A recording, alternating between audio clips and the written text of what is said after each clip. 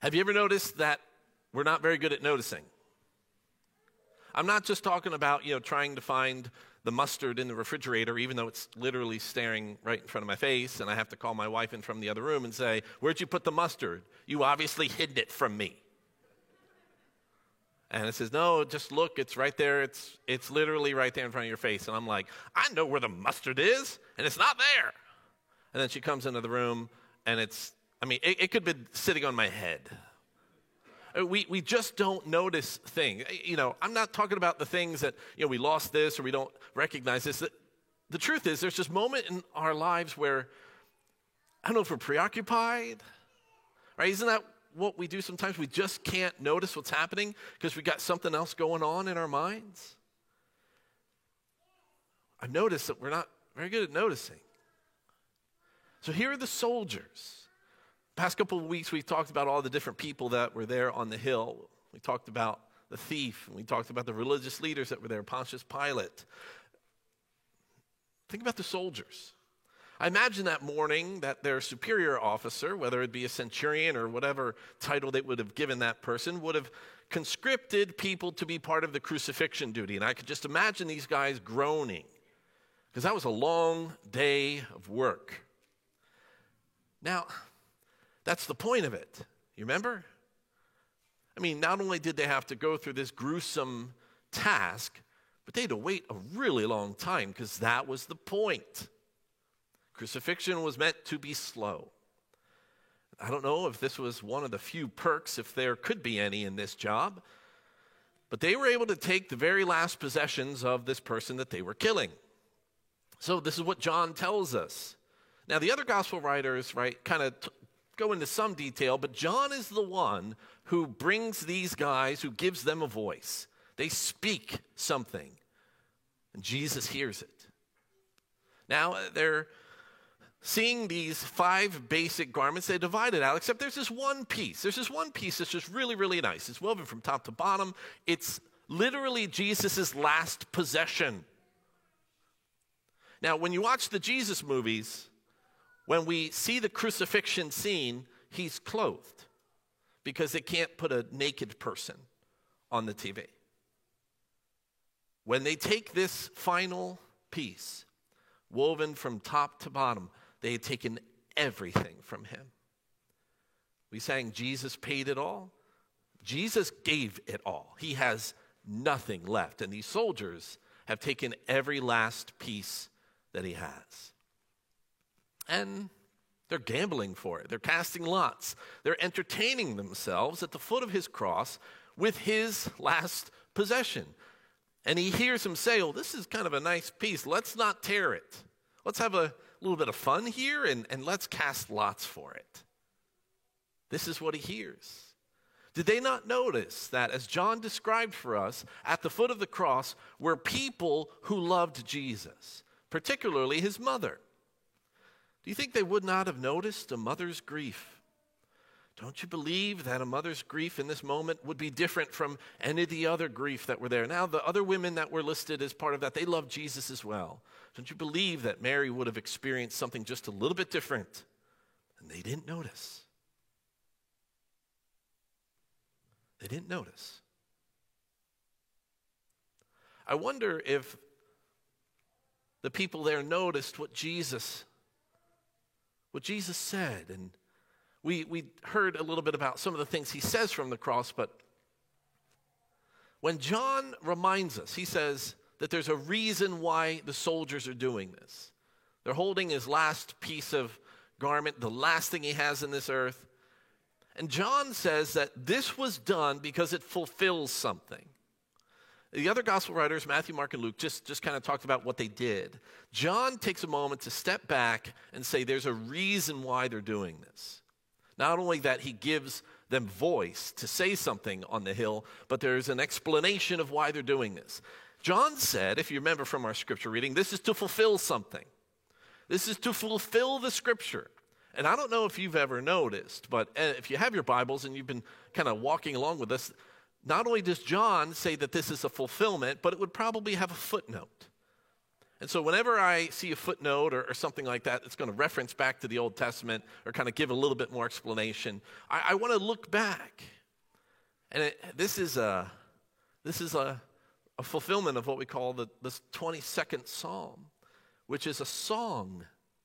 It's a poem, it's a song, it's a worship song that people would have sang. And in Jesus' day, they didn't have 37 Bibles on the shelf like we do. They would learn scripture, they'd learn their hymns, they'd learn their poetry by saying it out loud to each other. They'd memorize it. In our house, we love music. So if you come to dinner at our house, what we do is, instead of just kind of checking in with all the kids, we'll do a little bit of a name that tune experience. So we'll hum a song, or we'll whistle a song. And I'd just like to publicly declare once again that I am the best whistler in my family. No. I am superior. I have the microphone and I'm the best whistler of our family. So we'll whistle or hum something and the kids name the song. And one of the things that often happens, especially even my 6.5-year-old, that we'll start to do it and she's connected the tune into the words of the song. So we'll start whistling something and she'll start singing the rest of the words. And we know this. We could probably do this whether it's with a hymn or worship song, a popular song, that if a certain line is given, you probably know what the next line of the song will be. Now, Psalm 22, this isn't just the fulfillment of Psalm 22. This isn't even kind of the first reference to it on the hill. Jesus starts the song. He starts to whistle. He doesn't whistle, but he says it. He says it out loud. When he cries out, my God, why hast thou forsaken me?" That is the first line of Psalm 22. And everybody in those days would have known what the next one is. We don't necessarily have Psalm 22 memorized. There's probably some portions of Scripture that you may know, or, even just the next Psalm, Psalm 23, I have that memorized. And I can just go. I can say all the verses for that. I'm not as ready to go with Psalm 22. I don't have that one memorized yet, but people there probably would have. And I wonder if they would have made it down 16 verses. I wonder if they noticed what's happening here. He starts the song, and I wonder if they start to hum it, or they start to remember what the next line is and what the next line is until they get to the 16th verse, and it says this. Did they notice this? Dogs surround me. A pack of villains encircles me. They pierce my hands and feet. All my bones are on display. People stare and gloat over me. They divide my clothes among them and cast lots for my garment. Did they notice? Did they notice that Jesus was singing a song on the cross, on the hill? Did they notice? Did they remember the song? And then they get to see it played out. We talk about this fulfillment language of what's happening here. John wants us to see this connection. The gospel writer wants us to see what's happening here. He wants us to notice. Jesus, in this moment, notices something too. As much as we struggle to notice or struggle to see, even in his last moments, he sees something. He looks down and he sees his mom in her grief. And he looks down at what we call the beloved disciple, who is John, who's telling this story. And he makes this connection. He notices his mother. He says, "Woman, here's your son." And he notices John. He says, "Son, here's your mother. Take care of each other. Notice one another. And take care of one another." And from that day, John took her into his home. See, we're called to see. And I don't know if we preoccupy ourselves, whether with the gruesome realities of our world or the situations that we're walking through right now, but I know there's a part of us that we like to just not notice because it's easier to not notice, to not see or to live or to experience what's going on. We're called to notice. We're called to see what's happening before us because we are not an unnoticed people. We are seen, and as seen people, we must see. There's a story about a woman in the Gospel of Luke. This woman had been struggling and hurting. Let's take a look at it on the screen. She had been bleeding for 12 years. No one could help her. No one could heal her. She came up behind Jesus and touched the edge of his cloak. And immediately her bleeding stopped. And Jesus said, right, "Who touched me?" And then they all denied it. I mean, there's a crowd during that day, and everyone's kind of pressing in. Peter says, "Master, the people are crowding and pressing against you." What are you talking about? Everybody, we've got no personal space, Jesus. Everybody's pressing in on us. He says, no. Someone touched me. I know that power has gone from me. And then the woman, seeing that she could not go unnoticed, came trembling and fell at his feet. In the presence of all the people, she told why she had touched him and how she had been instantly healed. Then he said to her, "Daughter, your faith has healed you. Go in peace." The soldiers are holding his garment in his hands, in their hands. They're holding his garment in their hands, and they don't notice. They don't see. He's right there. They could touch him. And here was this woman that reached out in faith. She just knew that if she could get to him, if she could touch him, she'd be healed. Now, there's nothing powerful in Jesus' garment. It's not magical. The power is in the one who wears it.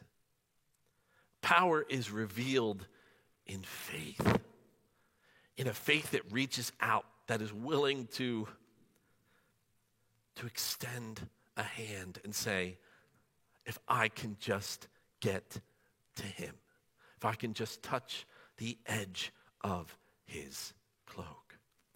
That's faith. That's faith. I don't know what you have in your hands today. I don't know what you've been trying to distract yourself with or preoccupy yourself with, or take a look. Maybe it's not what's in your hand. Maybe it's the person that's next to you. Maybe it is someone that you need to reach out to. Maybe it is an act of faith that must be exercised that says, Jesus, heal me. Because when you notice, you can respond. You can reach. Let us pray.